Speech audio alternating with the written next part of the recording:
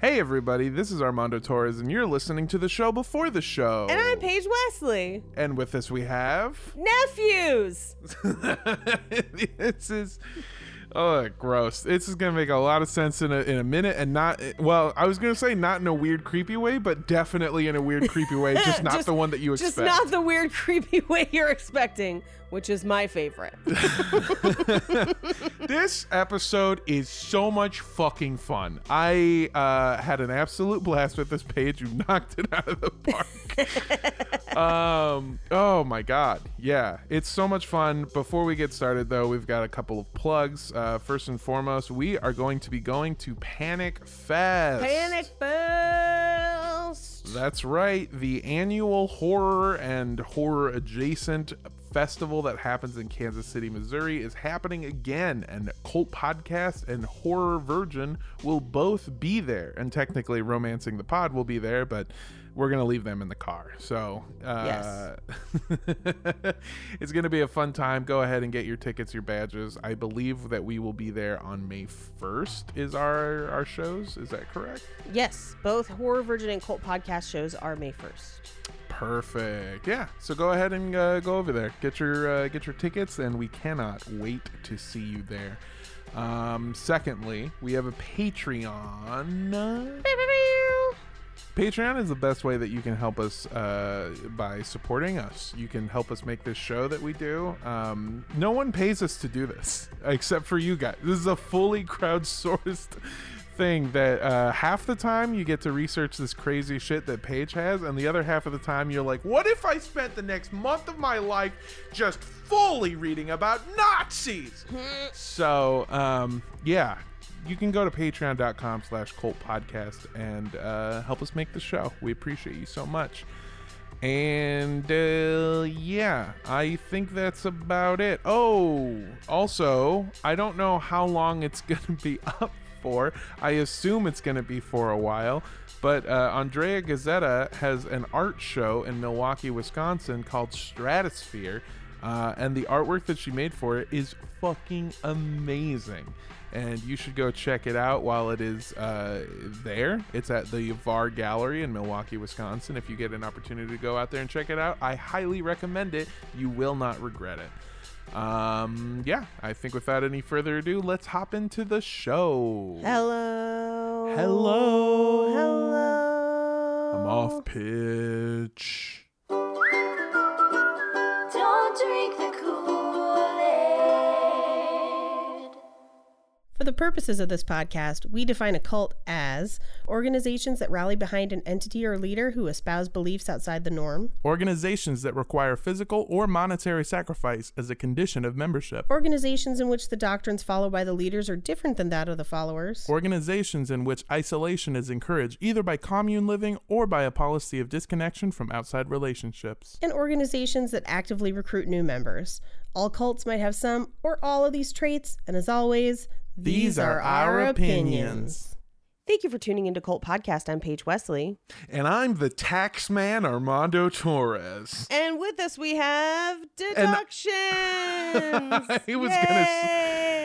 I was gonna say an audit. That's right, bitch. You opened up a podcast hoping to escape the horrors of everyday life, and they followed you into the Spotify or wherever you listen to this. I should have said Rooster Teeth. Damn it.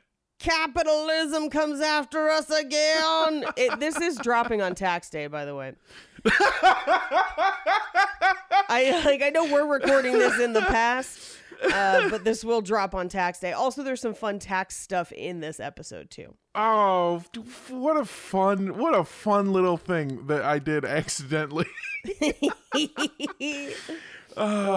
This man. Is speaking of taxes, by the way, and the horrors of filing them.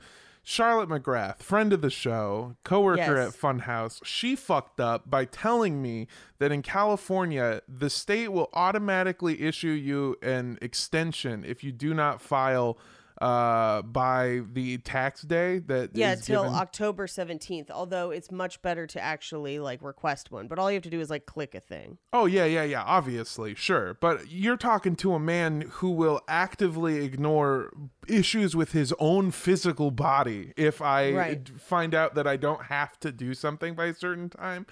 And so, like, normally, I'm a good little boy. I file my taxes by, like, January or February. Typically, I do too. This year was just busy and crazy, and I ended up at a crazy fancy festival. I'm about to do another one, so, like... Hell yeah. It's wild.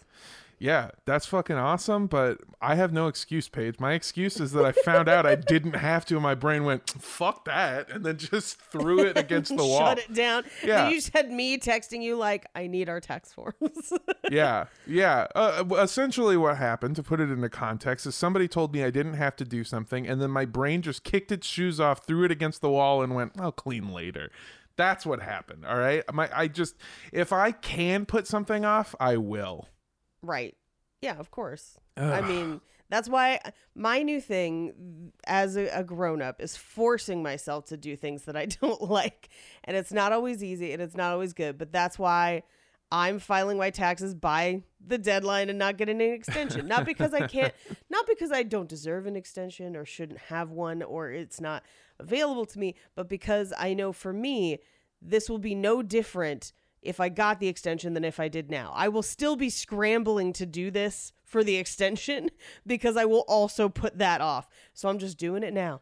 Ripping Absolutely. the Band-Aid off. Look, it's better to do it when it's fresh in your mind, but the way that I survive being an adult is by telling myself that I'm not and that I'm still a little baby child. I mean, not forever though. How are those hangovers feeling? Worse and worse every time. Yeah. No, I feel you. Oh my God. I got excited about buying fast drying towels for my hair the other day. Adulthood is going great, by the way. I made my own sweater. I'm super excited about it. It's hot pink and no one can tell me shit. I'll post on Instagram later. Yeah, adulthood's a weird little roller coaster of a thing because as soon as you get inside of the gate, it really is just like... Adulthood is really just like being let loose in an amusement park without any supervision. Because as soon as you get in there, you go, okay, first of all, ice cream for every meal. I'm going to do this until I die. And then you do it 4 times and you're like, I am going to die. Fucking done. I need a bench to sit on and maybe sleep on.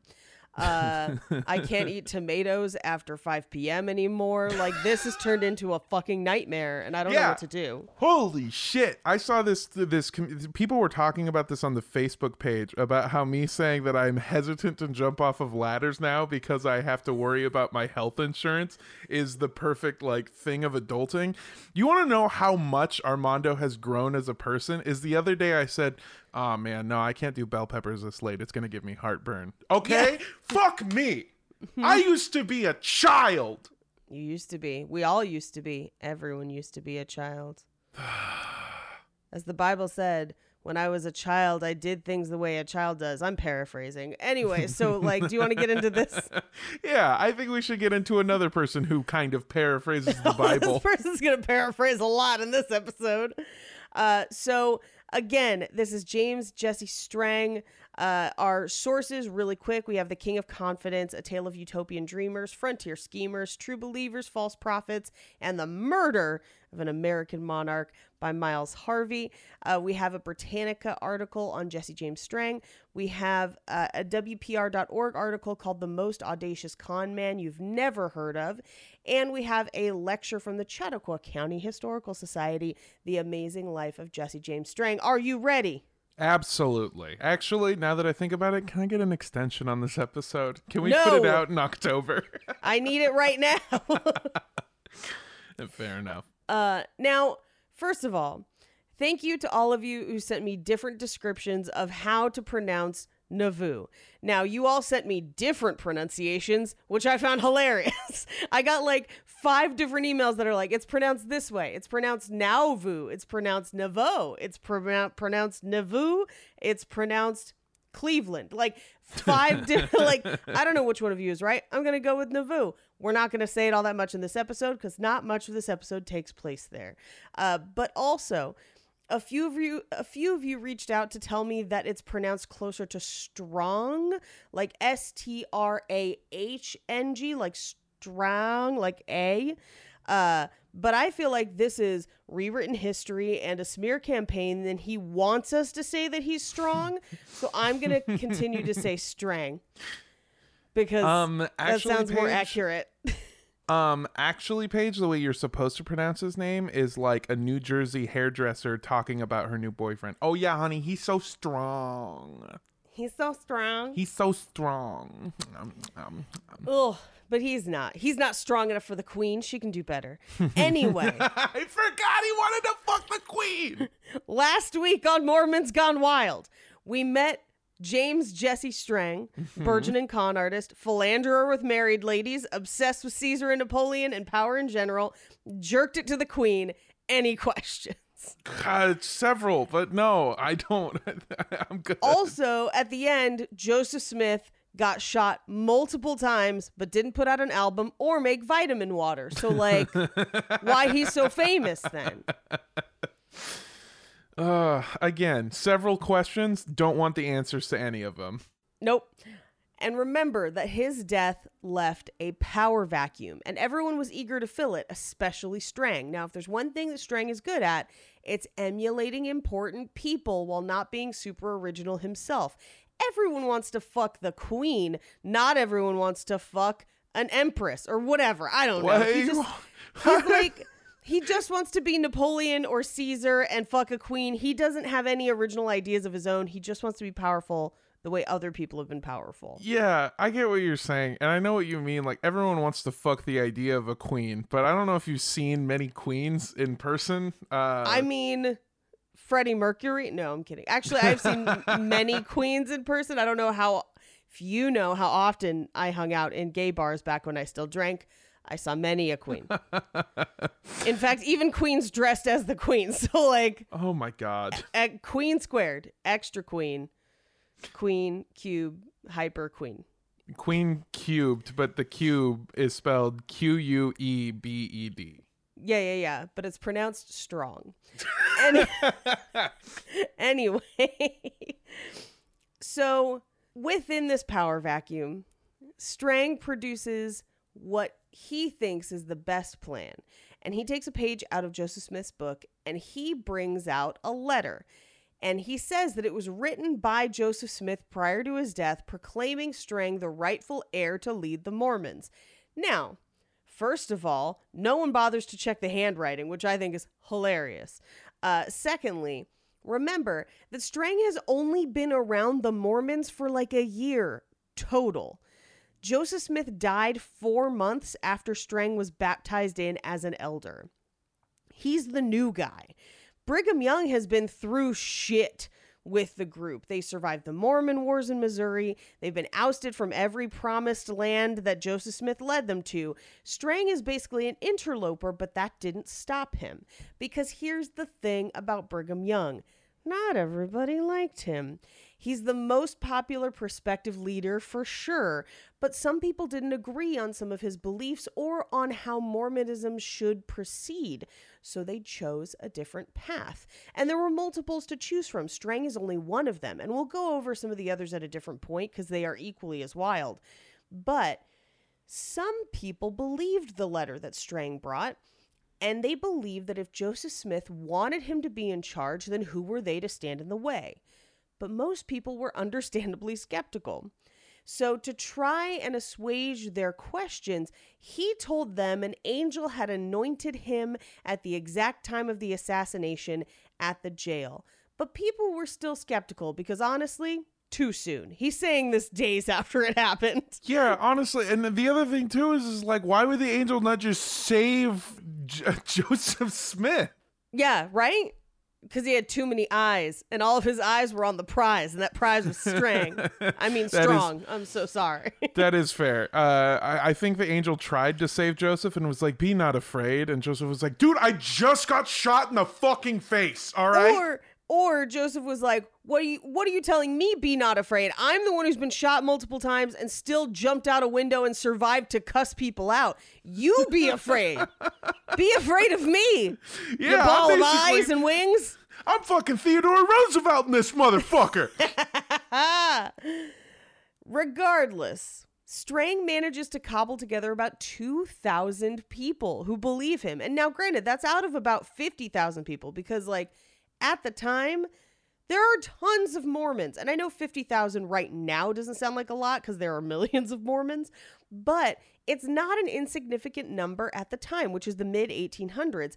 And that's why the government was so fucking tweaked about the Mormons. They're like, there's a lot of them. And if they banded together, it'll cause problems. Yeah. So, what a lot of people aren't doing is accounting for Mormon inflation, which is that Right. like 5 Mormons then was worth 100 now. Yeah, exactly. Because they're all going to have like whatever ass load of kids that they need to have their own God. planet. Like they've got goals and the means of production. It's a whole system. They birth 2 Mormons and then those birth 6 Mormons. And then it's a pyramid scheme. Yeah, To it's a create missionary more scheme. Mormons. It's a Yeah. missionary scheme because none of them are doing anything exciting. I grew up with Wait till later. I grew up with a bunch of Mormon families in the town that I lived in. Well, actually, that's not true. I thought I grew up with multiple Mormon families. I grew up with one singular Giant big Mormon family. Yeah, there are so many of them. They each have like 8 fucking children. Yeah, it's a lot. It's a lot of kids. So, and actually that'll come up later. Remind me of that in like 20 minutes. Yeah, I get. What do they need to they need children hands for the space farm? What the fuck are they doing? No. But it's more a question of like, we know how many people he has. And then they're like, it was 12 families. And you're like, wait a second. And you just gotta do the math for a bit. Oh, yeah. Oh, hold on. I'm sorry. I got to do the fuck math in my head real quick. Yeah. So he takes this 2,000 people to Vori, which is where he was scouting land from the previous episode. So remember, he goes all in on Mormonism and then immediately goes and scouts a new place for like a Mormon settlement. And he basically chooses Vori, Wisconsin. But here's the problem. The land he had scouted was still too close to like where other people lived. And so people outside the group were still influencing them and other Mormons were influencing them, and it made it harder to control the group. So he knew that he had to do things to try and isolate them further under his control. So he did something a little wild. See, James is a well-educated man. Remember, he was a lawyer, he was a school teacher, but not all of his followers are. Some of them are farmers or had grown up following Joseph Smith and didn't have any formal education to speak of, which is probably why they didn't recognize it when James selected some of them to form a new secret squad in his group. A squad that he called the Halcyon Order of the Illuminati. Now, okay. It's not surprising that someone who wants to be like Napoleon or Caesar and wants to fuck a queen is like, you know who gets to do that shit? The Illuminati! But that's where his brain is at. So he takes this like, subset of the followers that he has, and he makes them swear an oath to obey him. I have it, quote, they swore an oath to follow him as, quote, the imperial primate and actual sovereign lord and king on earth. And I'm sure he means man when he says primate. But like, how fucking funny would this be if it was just a chimp? Like, just imagine the whole last episode where he's like, yeah, I kissed that married lady. And it's just like, did that chimp just talk? Wow. Maybe he is king. Apes together strong. Now in my head, I'm just picturing fucking Harambe doing sign language. And they're just like, oh, Jane, what is he saying? And she's just like, you don't want to know. Dude, you don't want to know. He says that he has a letter from Joseph Smith that proclaims him the rightful leader of the Mormons? Who knew? Look, I definitely shouldn't have taught him sign language. That much is clear now, but I for sure should not have taught that guy fuck math. All right. He is he's adding to carrying the pussy. It's insane. It's crazy. And all of us should have stopped buying this monkey cigarettes, but what can you do? It's so adorable. Now, this is, I think, an example of Strang wanting to feel important and trying to say something that he thinks is going to sound important and not realizing that, no, it sounds goofy. Yeah, it sounds like me anytime I try to use like big words.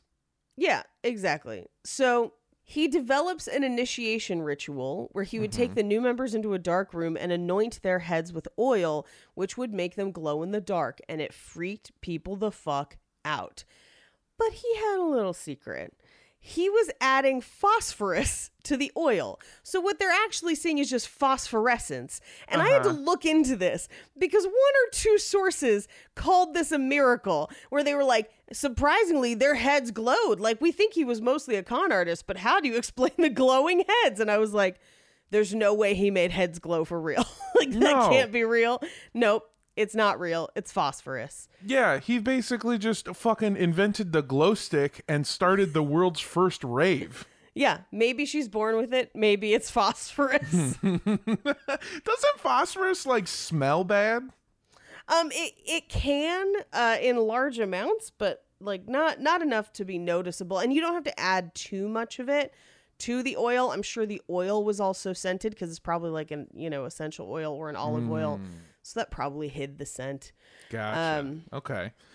I don't know. I was thinking in my head they were all in a dark room, glow sticking it up, and somebody was like, damn, this rave smelled like ass. Sorry. I'm just picturing them, just 1800s clothes, prayer, but then like you just hear the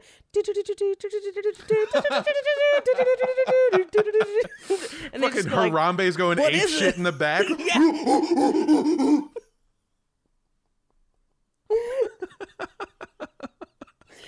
isn't even the crazy part of this episode. I'm sorry. I know what's coming up, and the fact that we're already losing our shit here. Oh, I'm so sorry. It's gonna get so much crazier. All right, so that worked for a while because everyone loves being part of something exclusive and special. But it wasn't quite enough. It was enough to tie those that small group of people to him really closely, but everyone else was kind of like, yeah, I don't know if I believe this letter guy. Like, this is fun for a while, but maybe I'll just go back to Brigham Young. I don't know. So a few months later, he took another page from Joseph Smith's book in a bid to cement his legacy. He woke up one day and told his followers that he had an angelic visitation which led him to a series of brass plates buried on a nearby hill. Now, according to Strang, these contain the story of the Raja Manchu of Verito, which is a made-up story about people who had lived in the area centuries before and died in a fierce battle. Completely made up. And Strang explained that he was the only one who could read and translate the plates due to a pair of specific glass spectacles, aka magic reading glasses, which is literally textbook Joseph Smith. Now, Joseph Smith has a little more mythology to the reading glasses and the Umith and the Thurim, okay, that's your fucking problem, is that he didn't flesh out the lore of the Ra's al Ghul fiery Dorito or whatever the fuck. I will say when I read Verito and I was like, Dorito? My brain went there too. But so Joseph Smith has a lot more lore about finding the plates, reading them out of a hat. It's a whole thing. But remember that Strang was only there for a few months. So he just has the bare bones of what that was. And so that's what he does, where he's like, I have fancy glasses. And that's as far as he goes with it. All right. And so everyone is like, oh my God, more plates, because that's how stuff happened with the last group. The Mormon group they came from had also discovered plates. So clearly this was a sign. And James discovered more plates. Anytime he felt like people were like, I don't know, he'd be like, I found more plates. We have a whole serving set of 12 now. So he discovers another set of plates called the Plates of Laban. I'm sorry. I just want to imagine him running out of stuff and he's like, I found a brass Dutch oven back there. Yeah. And they're like, oh. Salad plates. Okay. It seems like you're really running out of stuff here, bud. All right, I found a brass skillet that contains the story of the angel who told me to suck his dick. What? Oh, yeah, you can only see them with my special 3D glasses, you dumbass. So all the plates that he finds, he organizes them into a book called the Book of the Law of the Lord. The following year, because he'd found more plates and he'd published this book, he managed to like maintain a few thousand followers. He doesn't gain a ton of followers, but he doesn't lose a ton of followers. But he knows that if he's going to survive, he's going to have to get more followers. I thought you were going to say more plates.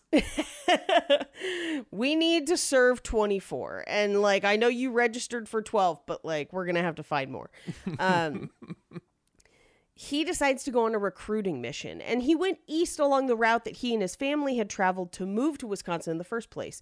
So he went back through New York and even passed through Ohio.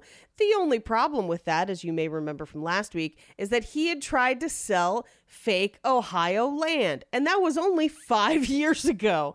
So people are still pretty pissed about it. So he hightails it back to Voree to tell people his findings and to try and share the good news of all the people he had talked to that were going to maybe join their group. But on the way back, he claims to have a vision of a place where he and his people can go to be free of religious oppression and far from the forces that know what land exists in Ohio. Also, this vision told him that polygamy was all right. Oh my God. Damn it. So as soon as he gets back to Wisconsin, he picks a place that he believes matches his vision and would be the perfect home for him and all of his multiple wives. A place called Beaver Island.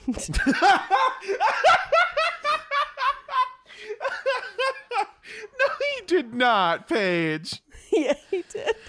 Oh, he did. My God. He did move to a place called Beaver Island to have a bunch of wives. We're going to move to Beaver Island, and I hear there's a spot. I call it the good spot, the G spot for short. And we will find it. And his wife's just like, no, you won't. You're taking fucking years. How many plates you going to dig out of there? Yeah, can I tell you that part of the reason I pulled this out is because the notes on it, and I must have, the first time I found this and added it to our files, I must have also giggled at this because the notes just says, guy takes a cult of mostly women to Beaver Island. And then the more I dug into it, the more I was like, fuck, I'm glad I chose this. I mean, look, I'll be honest with you. It sounds like a pretty good place, but there are some issues. It does have sort of a fishy smell to it. No. And it's surrounded by water. You know, it's always wet. It's nice. Yeah. A place that's always wet, that's filled with ladies is Beaver Island. Now, there was a problem, though, because other people already lived there. Both Irish colonists and native tribes lived on Beaver Island. And there was a law in place allowing for certain allotments to squatters on the land, as well as a purchase price for plots. Well, James purchases some land. Then he learns about that squatting law. And so he and the rest of his thousands of followers just took basically land by force. They force people out of homes. They take over the towns. They run pretty much anyone who's not Mormon. They're like, join us or die. Just like, bye. What the fuck, dude? You can't force your way into Beaver Island. Come on, buddy. No, I mean, hey, you shouldn't force your way onto anyone's island. Islands require consent. But people didn't like it. But they now have the controlling stake of Beaver Island. And remember, it's a couple thousand followers, which was made up mainly of 12 families. Oh my God, dude. Do the fuck math. Okay. Now, Grant, not all 2,000 are those 12 families, but most of them. So those 12 families make an agreement to share wealth between them based on all of the trades they establish on the island, with James controlling the main stake of the money. Now, something a little interesting about Beaver Island is polygamy was already sanctioned there. They weren't the first Mormons to live there, but it wasn't widely practiced. There were only about 20 couples on the island practicing it until James got there. And then it was everybody. And one of the first things he did upon arriving at Beaver Island was marry an 18-year-old named Elvira Field, who was a school teacher at the time. There's only one problem with that. Polygamy's legal, but he hadn't quite run it past the one person who really needed to co-sign on this. Can you guess? Yeah, it's his fucking wife. Yep, it's his wife. Yeah, I was just about to ask, too, how she felt about this whole thing. Well, she hadn't moved to Beaver Island yet because she didn't like it there. So she's living with her family a few miles away. Now, I'm not really a huge fan of Beaver Island. I'm more of a Dick Hill kind of guy. I'm a strictly Dickley Hill kind of lady. Now, James obviously knew that she was probably going to be upset. And so he didn't want her to find out until he could find a way to smooth it over. So he sent Elvira away for a bit, and no one knew where she was or what happened to her. She just disappears. But a few months later, James Strang's nephew, Charles J. Douglas, came to visit. And James immediately makes Charles his personal secretary. And this was weird for a few different reasons, because his wife had never heard of this nephew before, and he had literally never mentioned it. They've been married for over a decade. But also, that nephew looked suspiciously like Elvira with a wig and facial hair wearing men's clothes. And 3... people kept catching James in romantic entanglements with his nephew. No, come on. No. Dude. Yes. What the fuck is this walking sitcom guy doing? People started to doubt Charles's identity. What the fuck? Reportedly, one woman was quoted as saying, "Men don't have bosoms," which is debatable for many reasons. Yeah. Look at this set of tits right here, baby. I was like, his name was Robert Paulson. But this sounds like it was Meatloaf. R.I.P. Meatloaf. This sounds like this was the most hilariously half-assed cosplay ever. Meanwhile, his wife, living away from the island, finds out about the nephew, and she's like, he doesn't have a nephew, and the whole secretary thing. And because it's old times, she's like, okay, so he dressed his mistress up as his nephew, and they're banging. But because it's old times, she stays married, and basically she's just like, we've known the whole time that this wasn't your nephew, and I'm never moving to the island. We're still married, but I'm going to live here with my family away from you and your weird dress up. Yeah, dude, why? I don't even get just dress her up like a different lady, dude. What did you do that for? The idea that dressing her up, it reminds, because Doc Antle did something similar where he was like, this is Chantal now. But it cracks me up that, because these people are not blind, and this is not a case where someone is living as a different, this is just him being put on a hat. That's what it is.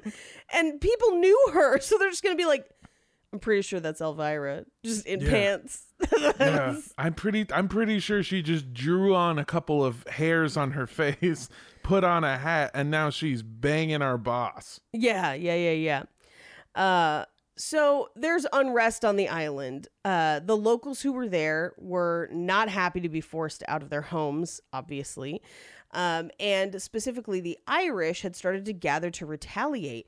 At one point, they marshal all of the Irish people on the island, and they try to literally fight the Mormons, and they do get dispersed, but it ends up being called the War of Whiskey Point.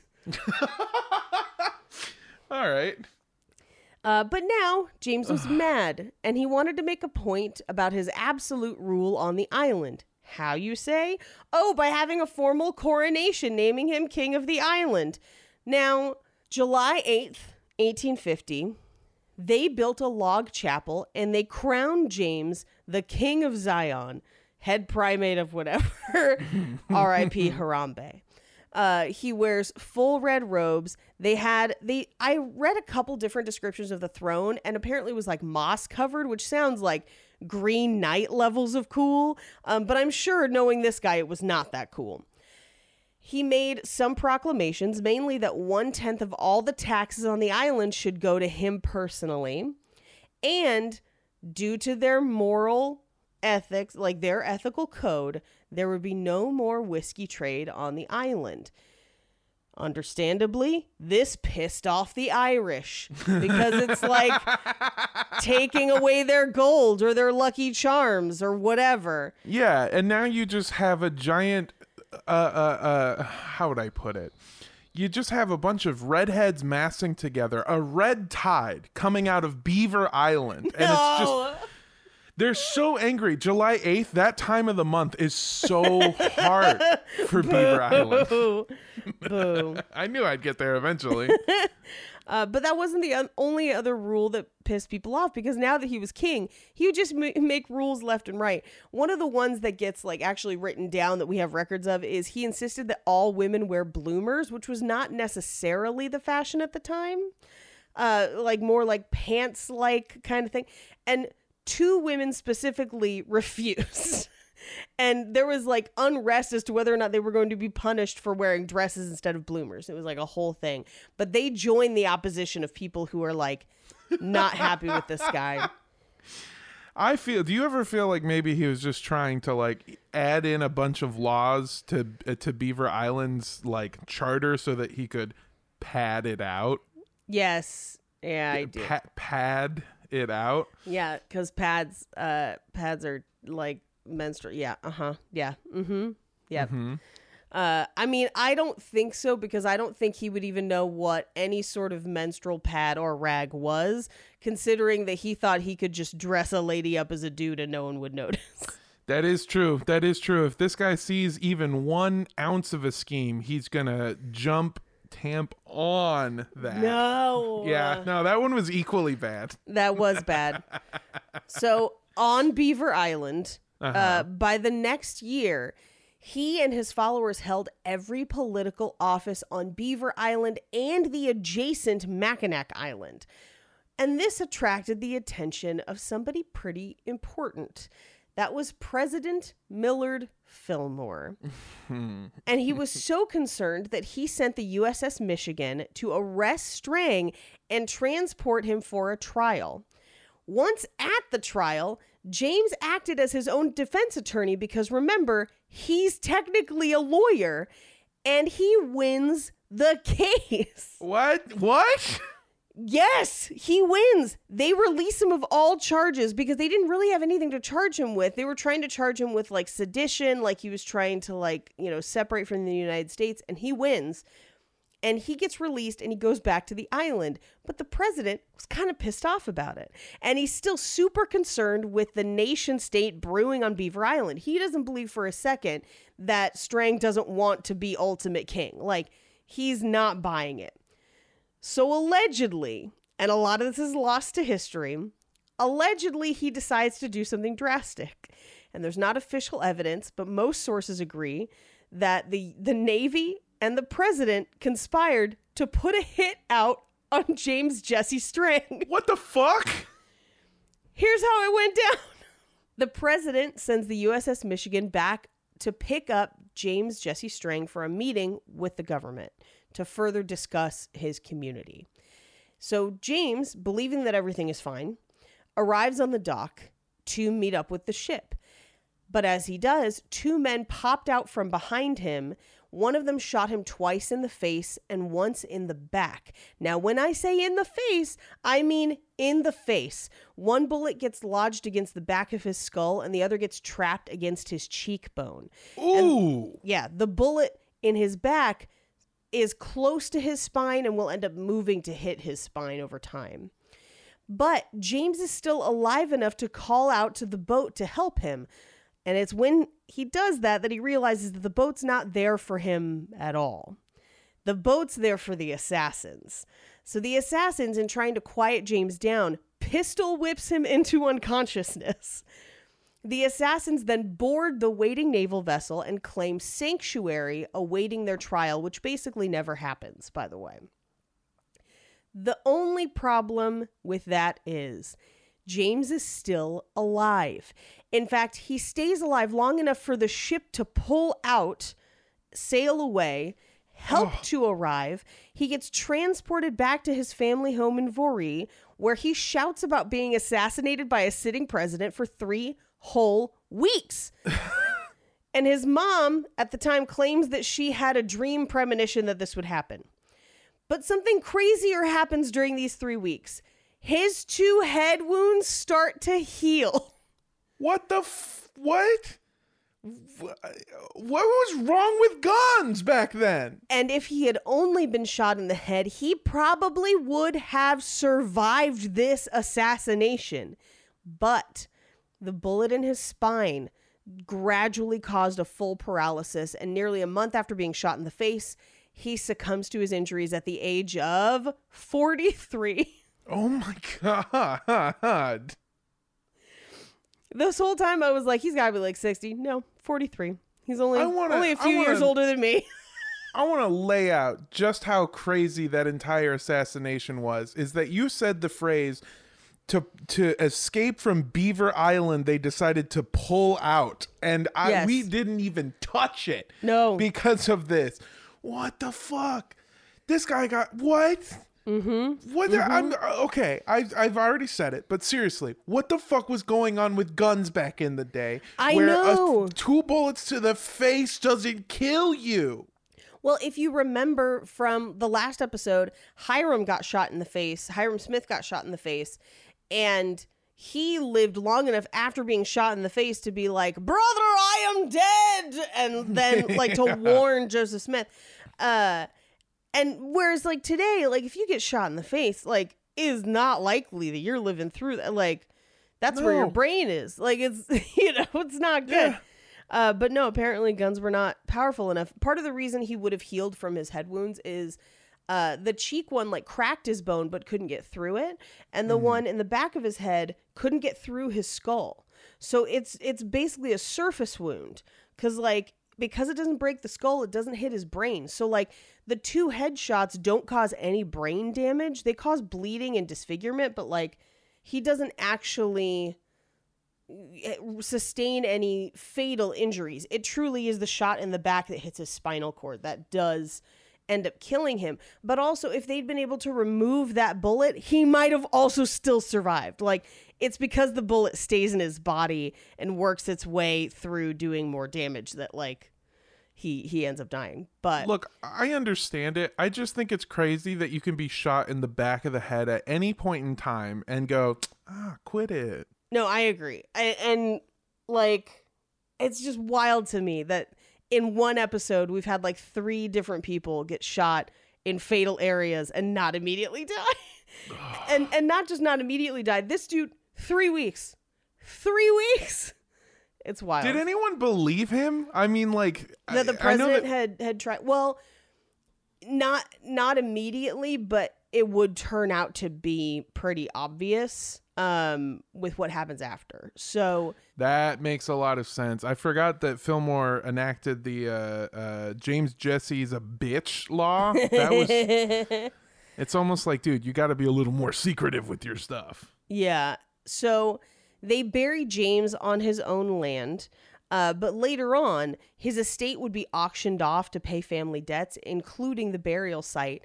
And a non-Mormon purchases it, but is so mad at the Mormons for kind of infiltrating their town that he puts a pig pen directly above the grave on purpose.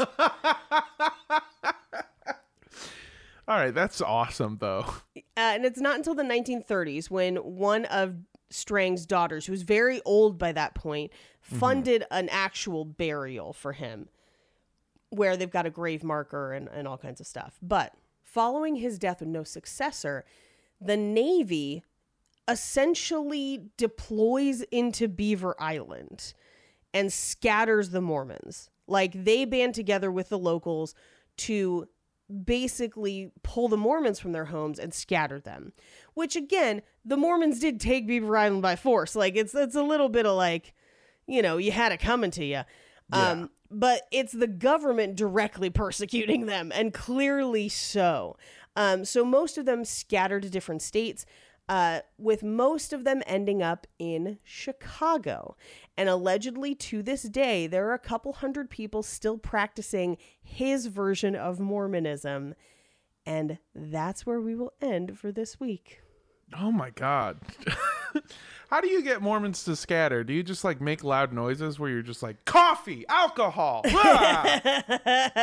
exciting television, and then they just you say run a in curse different word directions? and they just run. No, they literally like piled them onto the ship and then like dropped them off away from the island and were like, have fun, good luck, bye. Like, you can no longer congregate, essentially. Yeah. Which is, by the way, illegal. It's not great, but also it was also not great when they took other people's land. So like, Oh yeah, no. column A, little column B. Everybody sucks ass here. It's just a shame that we didn't have Twitter at the time so that they could beef in public. Right. Oh, thank you so much for this page. I can't tell you how much I needed this after staring at W-2s and 1099s all goddamn day. Well, remember, 1/10 of that has to go to the king. Yeah.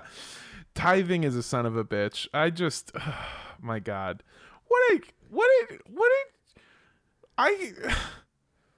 Did she stay acting like his nephew after he died? No, okay, so he dies and she immediately stops dressing like his nephew and marries somebody else. Like, literally months later. Like, there are pictures online of her with her next husband. Like, she was only married to him for like a year tops. Like, they are not married for very long. And I think it's one of those things where like she married him at 18 and then immediately was like, oh no, this is too weird. I need to... No. And so as soon as he dies, like not even cold in the ground, she's like, I met someone new. It's pretty great. Oh, man. Honestly, I just want to say that I'm proud of myself for not making too many menstrual jokes in this episode. Usually, if given the opportunity, I just kind of let it flow, And Fuck you. I know. And there's a couple that I just kind of cycle through. But honestly, I'm glad, I'm proud, and that's all I'll say. Period.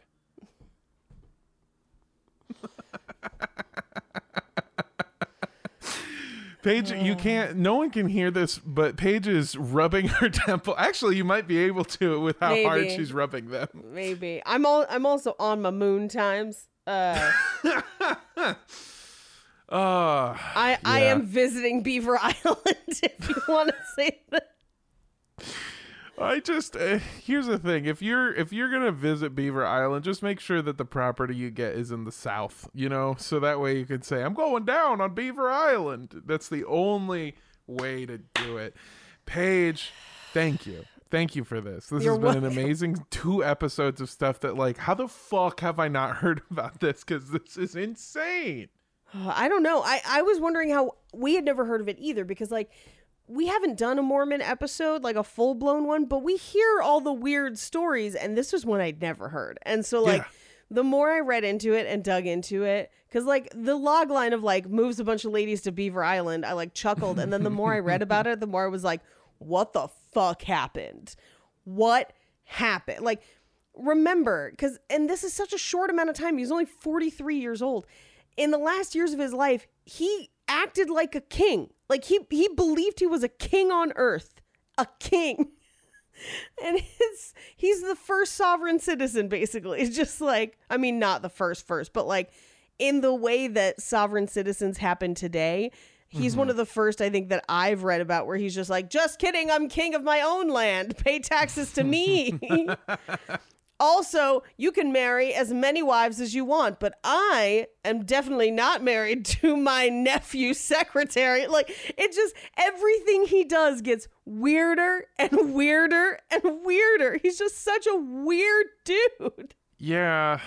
From our experience covering the Mormons, like, I don't know, tangentially or however you pronounce that word, related to different stories that we've done. Yes. In the neighborhood of cults, the Mormons are like the weird family that lives on the house at the end of the block, and you like want to be cool with them just because it's rude not to be. But every Right. time you go over to their house, they're just like, I'm going to chug a gallon of milk for dinner. They're just a bunch of fucking weirdos, dude. And I can't wait to cover them fully.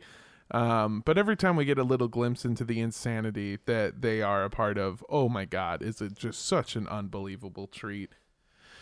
So again, Paige, thank you for this. Hey, look, if you want to follow me on social media, you can. I'm very easily found. You can go to @MondoDoesStuff on Instagram, on Twitter, on Twitch. I'm on Twitch at twitch.tv/MondoDoesStuff. Last night we had an amazing stream. I got raided by Dado, who is a big Destiny streamer, and then I immediately told him and all of his people to go fuck themselves. What? That doesn't sound like you at all. No, absolutely not. He was so nice. Dado, by the way, is just an unbelievably nice person. Dado and Travel Danielle are fucking amazing, and I appreciate them a lot, and I regret telling them to go fuck themselves and telling their audience that they can go eat my ass. But you know what? I had a fun time. It was really good. Hey, coming up, I have some shows. I'm going to be in Austin during the last week of April, so I might have some shows there. And then Paige and I are heading over to Kansas City, Missouri for Panic Fest. Panic Fest. And so there might be some shows there too. Just follow me so you can keep informed. That again is @MondoDoesStuff, MANDO does stuff. Thank you and goodbye. Mwah. Mwah. Hey guys, bunch of stuff coming up. So we do have Panic Fest at the end of April. Then literally the day I get back from Panic Fest, I am roast battling on the Netflix as a Joke Festival. So that's May 3rd, 10 p.m. at the Comedy Store. May 14th at the Irvine Improv, I'm opening for Jeff Ross. May 21st, I'll be in Simi Valley. Then a couple other dates in June. Keep tabs on my Instagram is usually where I post most of it, but if you follow all my social media, it should be there. And if you want to follow me, it's @Rampage Wesley on Instagram and TikTok, @Paige Wesley on Twitter. I love you so much. Bye. And hey, if you want to follow us and our show, you can by going to @CultPodcast on Instagram. Or @CultPodcastShow on Twitter. You can also send us an email to cultpodcastshow@gmail.com.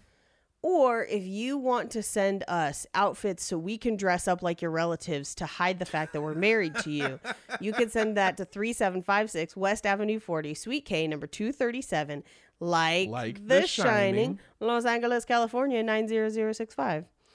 I make such a sexy nephew. What does your nephew look like? Send us your ideal nephew in some sort of crayon drawing. No, not in that way. Like if you had to dress someone up like a nephew, what would you include? Jetpacks, guns, witch magic? Let's do it. I'm going to say don't drink anything Millard Fillmore hands you because he might poison your ass because apparently he put hits out on people. And don't drink the Kool-Aid. Bye. Bye.